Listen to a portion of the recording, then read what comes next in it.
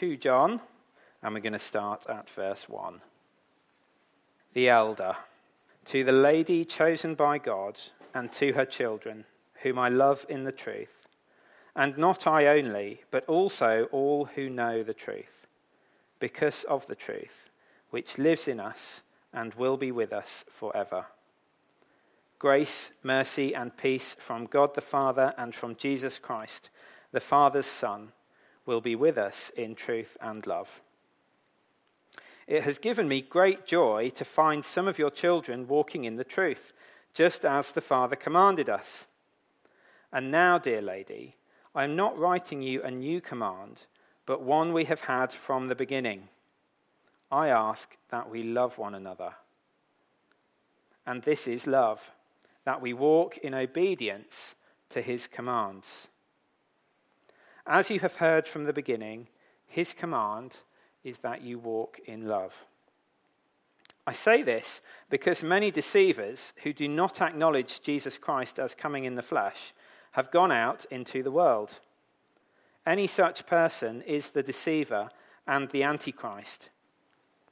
Watch out that you do not lose what we have worked for, but that you may be rewarded fully. Anyone who runs ahead and does not continue in the teaching of Christ does not have God. Whoever continues in the teaching has both the Father and the Son. If anyone comes to you and does not bring this teaching, do not take them into your house or welcome them. Anyone who welcomes them shares in their wicked work. I have much to write to you, but I do not want to use paper and ink. Instead, I hope to visit you and talk with you face to face, so that our joy may be complete. The children of your sister, who is chosen by God, send their greetings.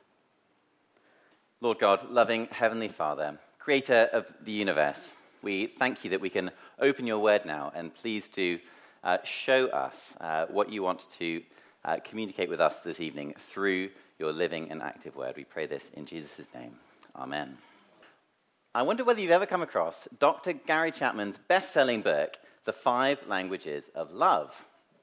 It basically does what it says on the tin. It suggests 5 ways that we can show people, languages, that we love them. And they're kind of interesting. The first is that we can show people love through acts of service. So if you offer to wash their car or do something for them helpful, you can show them that you love them that way. Second is giving gifts. If you give a box of chocolates, that might communicate something to someone. The third is through quality time. So if you clear your diary and you say, "My time is yours," that can speak really loudly as a language of love to some people. The fourth is through kind words. So just the language that you use to them can speak really loudly.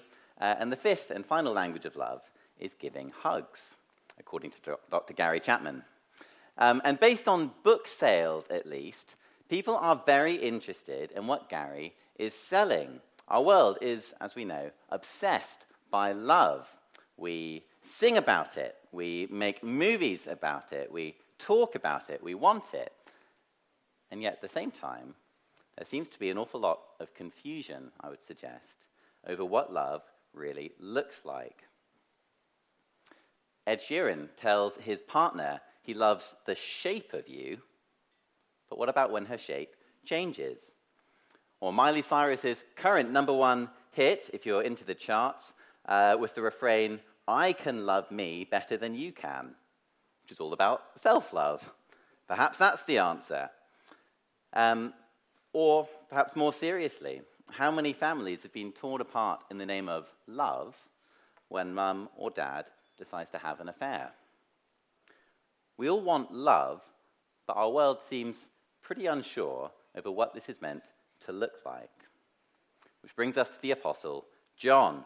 John was one of Jesus' disciples. He was there in the upper room when Jesus said, "A new command I give you, love one another." And after Jesus' ascension, it seems like John traveled around planting local churches and supporting them, traveling extensively. And this letter, John's second epistle, seems to be written to one of those churches. Now that might come as a bit of a surprise, because verse 1 tells us the letter is written to the lady chosen by God. But there's a few reasons why most commentators agree this is probably written to a church, and the lady is a way of referring to the church. I'll just give you 4 quick reasons. Firstly, the second-person pronouns, if you're into your grammar, your, are often plural in the letter. For example, verse 6, which strongly suggests that John is addressing more than one person. It's also pretty unlikely, if you look at verse 5, that John would have written to a single person and instructed her to love one another. It's an odd thing to say to a single person, probably a group. The end of the letter, verse 13, if you look down to that, John writes, "The children of your sister, who is chosen by God, send their greetings." Now again, it is possible that John is talking about the converted nieces and nephews of the subject of the letter, but it seems more likely that John is writing about 2 churches, a sister church, and one church is sending greetings to another. And also, finally, John has referred to churches as women in other writings. So very famously in Revelation chapter 21 and 22, John talks about the church as the bride of Christ. So for those reasons, most commentators agree that John's probably writing to a church rather than a literal specific individual. And there's a huge amount here for us. He's essentially instructing the church on how to love well, what it means to love each other in the truth. And as we read through it, I hope that we'll see that there's lots here for us to consider today. We're going to look at 3 main points to take us through the letter. Firstly, John shows us that love means following the truth. Love means following the truth. Secondly, John is emphatic that we must remain in the truth. Remain in the truth. And thirdly and finally, watch out for those who have left the truth. Watch out. So, starting at the top then, love means following the truth. Everyone likes the idea of love, but as we've already seen, I think there's quite a lot of confusion over what that really means. What is true love? And that is a key topic for John in this letter. So have a look down at verse 1 with me, and we'll start to work through it. John writes, "To the lady chosen by God," which is the church, "and to her children," the people in the church, "whom I love," John says, "in the truth. And not only I, but also all who know the truth." So what's happening here? Well, John is saying that he loves this church family, but not only that, that all people who know the truth also love this church family as well. And then we get to verse 2, where John tells us why he loves this church family. Verse 2, "because of the truth, which lives in us and will be with us forever." So do you see what John is saying here? He's saying that because of the truth, the eternal truth that is in him, he loves the church, and this church is loved by him and all true believers as well. Because the truth is the glue that holds church family together. John has this truth in him. He loves the church that he's writing to, and indeed, because all believers have the truth in them, we are bonded together in truth and in love. True love always has to be rooted in truth. The two can't be separated. Without truth, love is, at best, sentimental, isn't it? But true love, grounded in true truth, is the glue that holds the church family together. Perhaps you were struck by that promise in verse 2, that the truth will be in us and remain in us forever. It's a powerful image, isn't it? The idea that as a Christian, as believers, we have truth in us, which will be with us forever. And it's perhaps reminiscent of something Jesus says, interestingly, in John's Gospel. But in John's Gospel, chapter 14, verse 17, for your notes, Jesus' words, recorded by John, are actually that the Spirit will live in us and will remain in us forever. Which, of course, makes complete sense, doesn't it? Because we're told that the Spirit of God is, of course, the Spirit of truth. It's all part of the same theme. Through the Spirit of God, which is in all true believers, we are shaped by gospel truth. The Spirit of God is at work molding true believers to be more like Christ's likeness. We are shaped by the truth, and it grows our love for each other and for God. It's just another way of describing, I suppose, the process of sanctification. I wonder if anyone in your family has ever been told, oh no, we don't do that in our family. So perhaps, no, in our family, we don't eat with our mouth open. Or no, in our family, we don't stand on the tables. Gives you an insight into what it's like in the Soper household. Well, what's it like in a Christian family? Well, in a Christian family, what do we do in our family? Well, the answer is we love each other because we are filled with the truth, which is a loving truth and is lived out in family.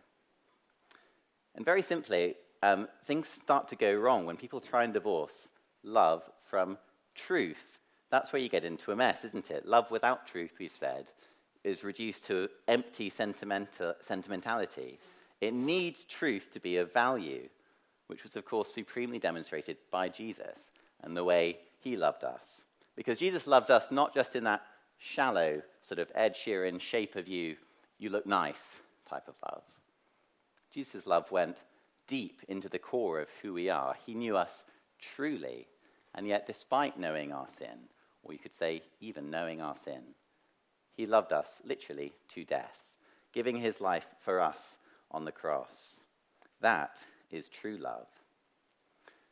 But what does it look like for you and me on a daily basis?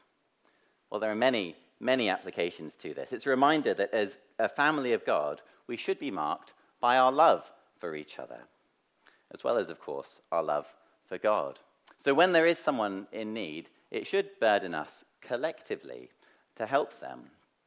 When one rejoices, of course, we all rejoice because we are a family and we love one another. When one weeps, we all weep with them. And that will, of course, involve sacrifices. It will take our time. We can't love someone without giving them time. So perhaps if at the start of the month we know that our diary is already chock-a-block and there's no room, is that leaving us enough bandwidth, enough capacity to love our church family, our brothers and sisters, well? But actually, the main application that John draws out is a slightly different one. Have a look back down at verse 5. John writes in verse 5, "And now, dear lady, the church, I am not writing you a new command, but one we have had from the beginning. I ask that we love one another, and this is love, that we walk in obedience to his commands." So what does it look like to love one another? Well, John says it certainly shouldn't be anything less than obeying Jesus' commands, which might be a little bit of a surprise. Obeying commands isn't what we normally think of when it comes to love. It certainly didn't feature as one of the 5 points in Dr. Gary Chapman's book. But of course, it makes total sense if you think about it, because all of Christ's commands, which we're being told to live out, are perfect.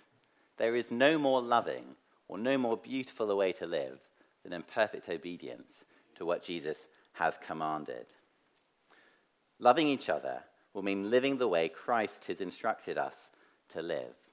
And of course, ultimately, that is how we will live in the new creation in heaven. We will all have, our sin will be totally removed, and we will live in perfect obedience to Christ, following all of his commands. And there will be no greater expression of love amongst the people of God and to God himself when we are all perfectly loving each other, fulfilling the truth. Now, the idea of love involving rules, as we said, isn't very popular at the moment. That's not what our society would define love as.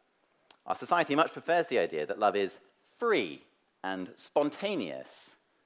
But I would suggest, look at where that ends up. Is that really the best environment to raise a family in? Is it really the best way to care for the elderly and the vulnerable? Jesus has told us, through his commands, what the best way to live is, and the best way to love is. And it's a beautiful thing, isn't it, that we can express our love for each other by obeying Jesus' good commands. It's yet another reason to work hard, I think, at putting sin to death in our own lives. Yes, out of love and respect for God, but also out of love for our church family. Love means following the truth. And then John's second point flows naturally on from there. Love means following the truth and remaining in the truth. Remaining in the truth. Because John knows that following rules isn't very glamorous. It's actually not just modern 21st century types who want to break free from constraints. It's been part of human nature since the very beginning. Of course it has. Think of Adam and Eve, given one rule, which of course they instinctively wanted to break. And John knows this, which is why he very quickly urges his readers to remain in the truth. Have a look down at verse 9. In verse 9, the Apostle John writes, "Anyone who runs ahead and does not continue in the teaching of Christ does not have God." John says, do not run ahead. Don't do it. Continue in the teaching of Christ, which once again is the total opposite, really, of contemporary thinking. Because our society loves running ahead. But it's what we do all the time. We're constantly looking for the new, for the exciting, for the cutting edge. Influencers bring us new ideas daily. Fashions change, certainly faster than I can keep up with. When's the last time you ever saw an advert which proudly announced that a product was totally unchanged from last year? It never happened. The product could have been perfect last year. But that's just not how our society functions. We run ahead. We're always looking after the new thing, the new lawnmower, the new Hoover, the new toothbrush, whatever it might be. Our society loves to run ahead and update and change and develop. And it adopts the same mentality when it comes to spiritual things. Most people around us assume that it would be foolish to believe the same things that people believed 2,000 years ago. We know so much more now, we're told. Things have moved on. 2 weeks ago, Bill Paston helpfully reminded us that today we live in a thoroughly pluralistic society where most people know someone from another religion. And very often, of course, they come across as perfectly good, friendly, rational people. And that surely has been behind this great surge in spirituality and well-being that we've seen.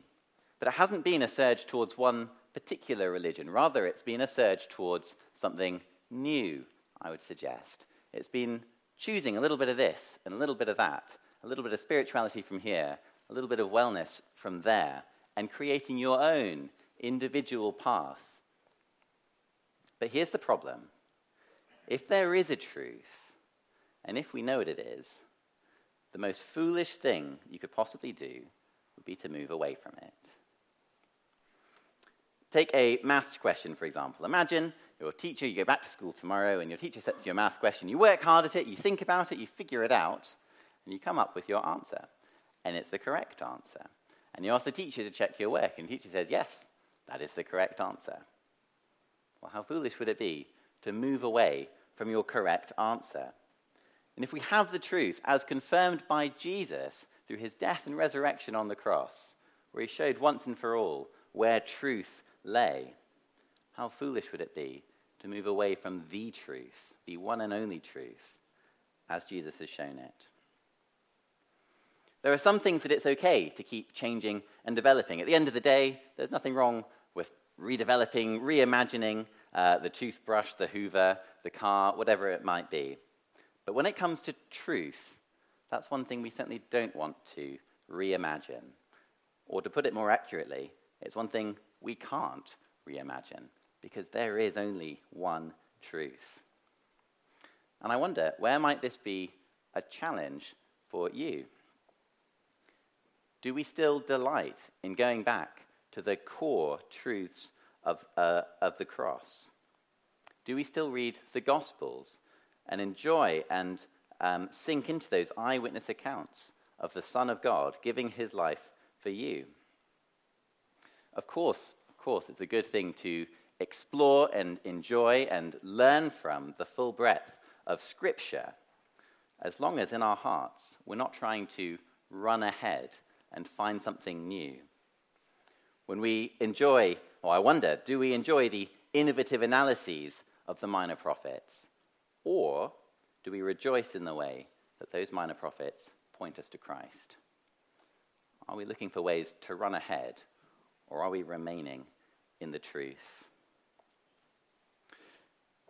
I wonder how many of you would be pleased to be known as a plodder.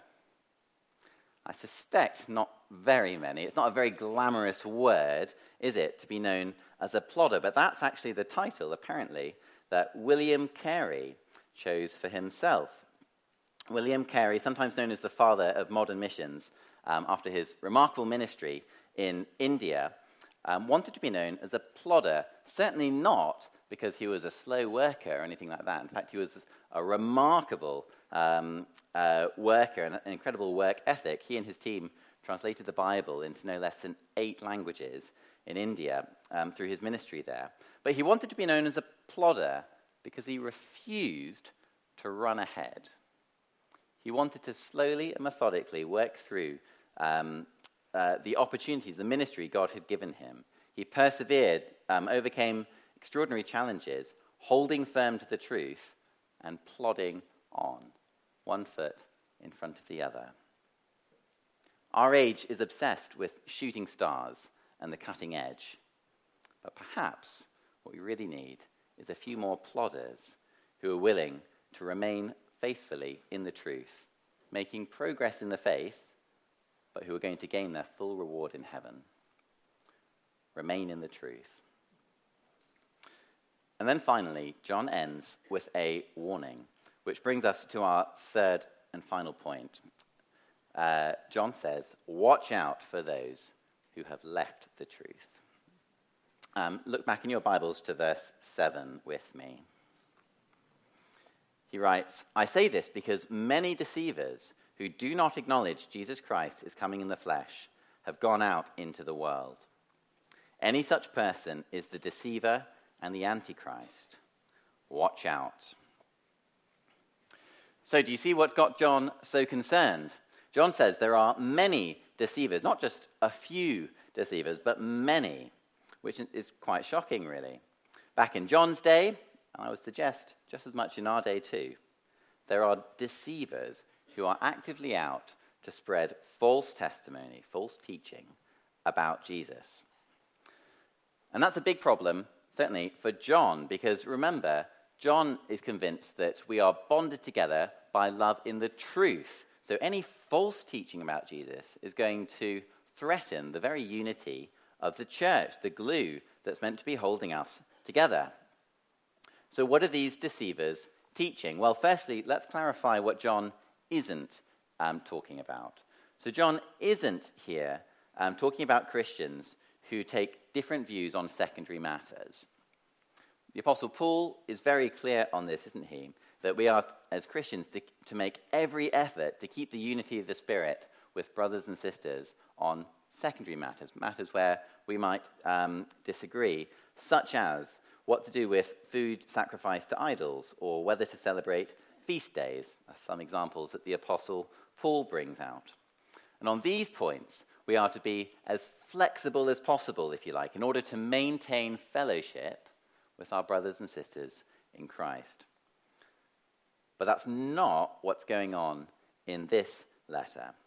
In this letter to John, the apostle is concerned about teachers who have moved on from the core and essential truths of the Christian faith.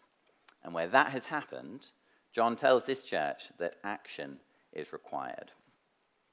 So, in verse 7, we're told that these deceivers don't acknowledge Jesus Christ as coming in the flesh.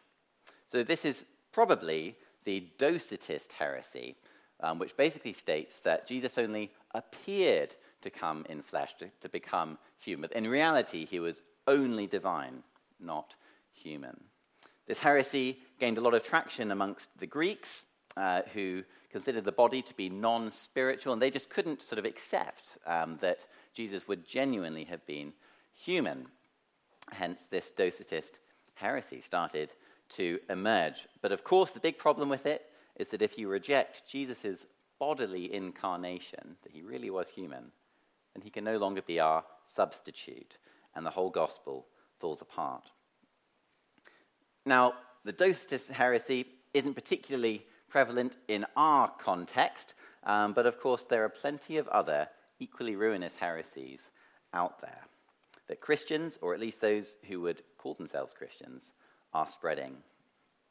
In 2011, Rob Bell made great waves in evangelical circles when he published his book Love Wins, which claims that a loving God couldn't possibly send people to hell. He sold many millions of copies and even to this day travels around the world speaking at churches and conferences spreading this heresy. And then, of course, perhaps even bigger now, there's the religion of tolerance. Tolerance is a big buzzword of the day, is it not? And sadly, there are countless preachers up and down this country and all over the West, essentially preaching a gospel of tolerance, which is all very well, except it's very often at the expense of salvation through Jesus Christ alone. There's never a shortage of people willing to say what a waiting world's itching ears want to hear. And the consequences couldn't be more serious, because these teachers, or false teachers as they really are depriving people of heaven. They're depriving people of knowing the God who loves them. And John says, watch out. But then he actually goes one step further as well. Have a look down with me to verse 9, and we'll see what he says next. John says, anyone who runs ahead and does not continue in the teaching of Christ does not have God. Whoever continues in the teaching has both the Father and the Son. If anyone comes to you and does not bring this teaching, do not take them into your house or welcome them. Anyone who welcomes them shares in their wicked work. So what is John saying here? Well, there have been some Christians who think this literally forbids Christians from welcoming false teachers into their homes. And that might be the case. However, many commentators actually conclude that John has a slightly different application in mind. Let me try and talk you through it. Because remember, John is writing this letter to a church. And back in John's day, churches were house churches, literally meeting in someone's front room. And very often, these little churches would have been ministered to by traveling preachers. They didn't have their own pastor, so there would be traveling preachers who would come and preach in these house churches. And there's dozens of examples of this principle being enacted out in the New Testament, including in John's third epistle. Do feel free to flip over the page. And there's a reference, if you look at 3 John, verse 7, to brothers and sisters who are there, I quote, for the sake of the name, which is God. So these are brothers and sisters who have traveled into a different church for the sake of the name. It seems like they are the visiting preachers that John is referring to. So, coming back to 2 John then, if we read verse 10 through that lens, it seems more likely that John is telling the church not to welcome these false teachers into their homes, which was the church, rather than a command for individuals not to welcome false teachers into their homes. And in fact, the word welcome, in this sense, conveys a sense of fellowship. So if that's right, then what John is commanding here is really an echo of what Jesus says, the same principle. Jesus teaches, doesn't he, that anyone who persists in sin or heresy is not to be welcomed into the church. There comes a stage where you are to be excluded from the church discipline, essentially. They are to be treated as anti-Christ or against Christ. And clearly, if such a person were in that category, they could not have a teaching role in the church either. It perhaps reminds us of Jesus' very sobering words in Matthew chapter 7, where he says, verse 21, "Not everyone who says to me, 'Lord, Lord,' will enter the kingdom of heaven, but only the one who does the will of my Father who is in heaven. Many will say to me on that day, 'Lord, Lord, did we not prophesy in your name, and in your name drive out demons, and in your name perform many miracles?' Then I will tell them plainly, 'I never knew you. Away from me, you evildoers.'" Some of you might have heard of a man called C.H. Dodd. Dodd was chair of divinity at Cambridge University a few decades ago and a well-published Christian commentator. But he decided, quite boldly, that he disagreed with the Apostle John on this point. He concluded that while it's understandable that John, in John's context, might have decided not to share fellowship with a false teacher who had erred, that we don't need to follow John's example or indeed instruction here. However, I suspect that at least part of Dodd's reluctance to accept the apostles' teaching might have come from the fact that Dodd himself was working on a new thesis. He'd come up with a new idea that perhaps the Greek word hilasterion, which has always been translated propitiation, might actually be translated as expiation. Why is this significant? Well, it's very significant because when applied to Jesus' work on the cross, it eradicates Jesus dying in our place. It's a new idea, a new theory to get published. But in pursuing something new, in running ahead, Dodd found himself denying Christ's bodily suffering in our place and endangered any Christians who might be listening to him. And in the age of YouTube preachers, I fear that there will be many more Dodds out there than perhaps ever before. And so I think the Apostle John would say to us, watch out. Who are you listening to? Are you sure they're bringing you the full and true gospel? Are they clear on the person of Jesus? Do they have a church family behind them holding them to account? Many of us, certainly myself included, have benefited hugely from access to online material. But we do have to be careful with that, because when we're learning from someone without seeing them in the context of a church family, it's much harder to know whether they are really living out those principles that they're talking about, or whether they are deceiving, and even a false teacher, perhaps. Fellowship and learning from a wide variety of Christians is, of course, a good thing.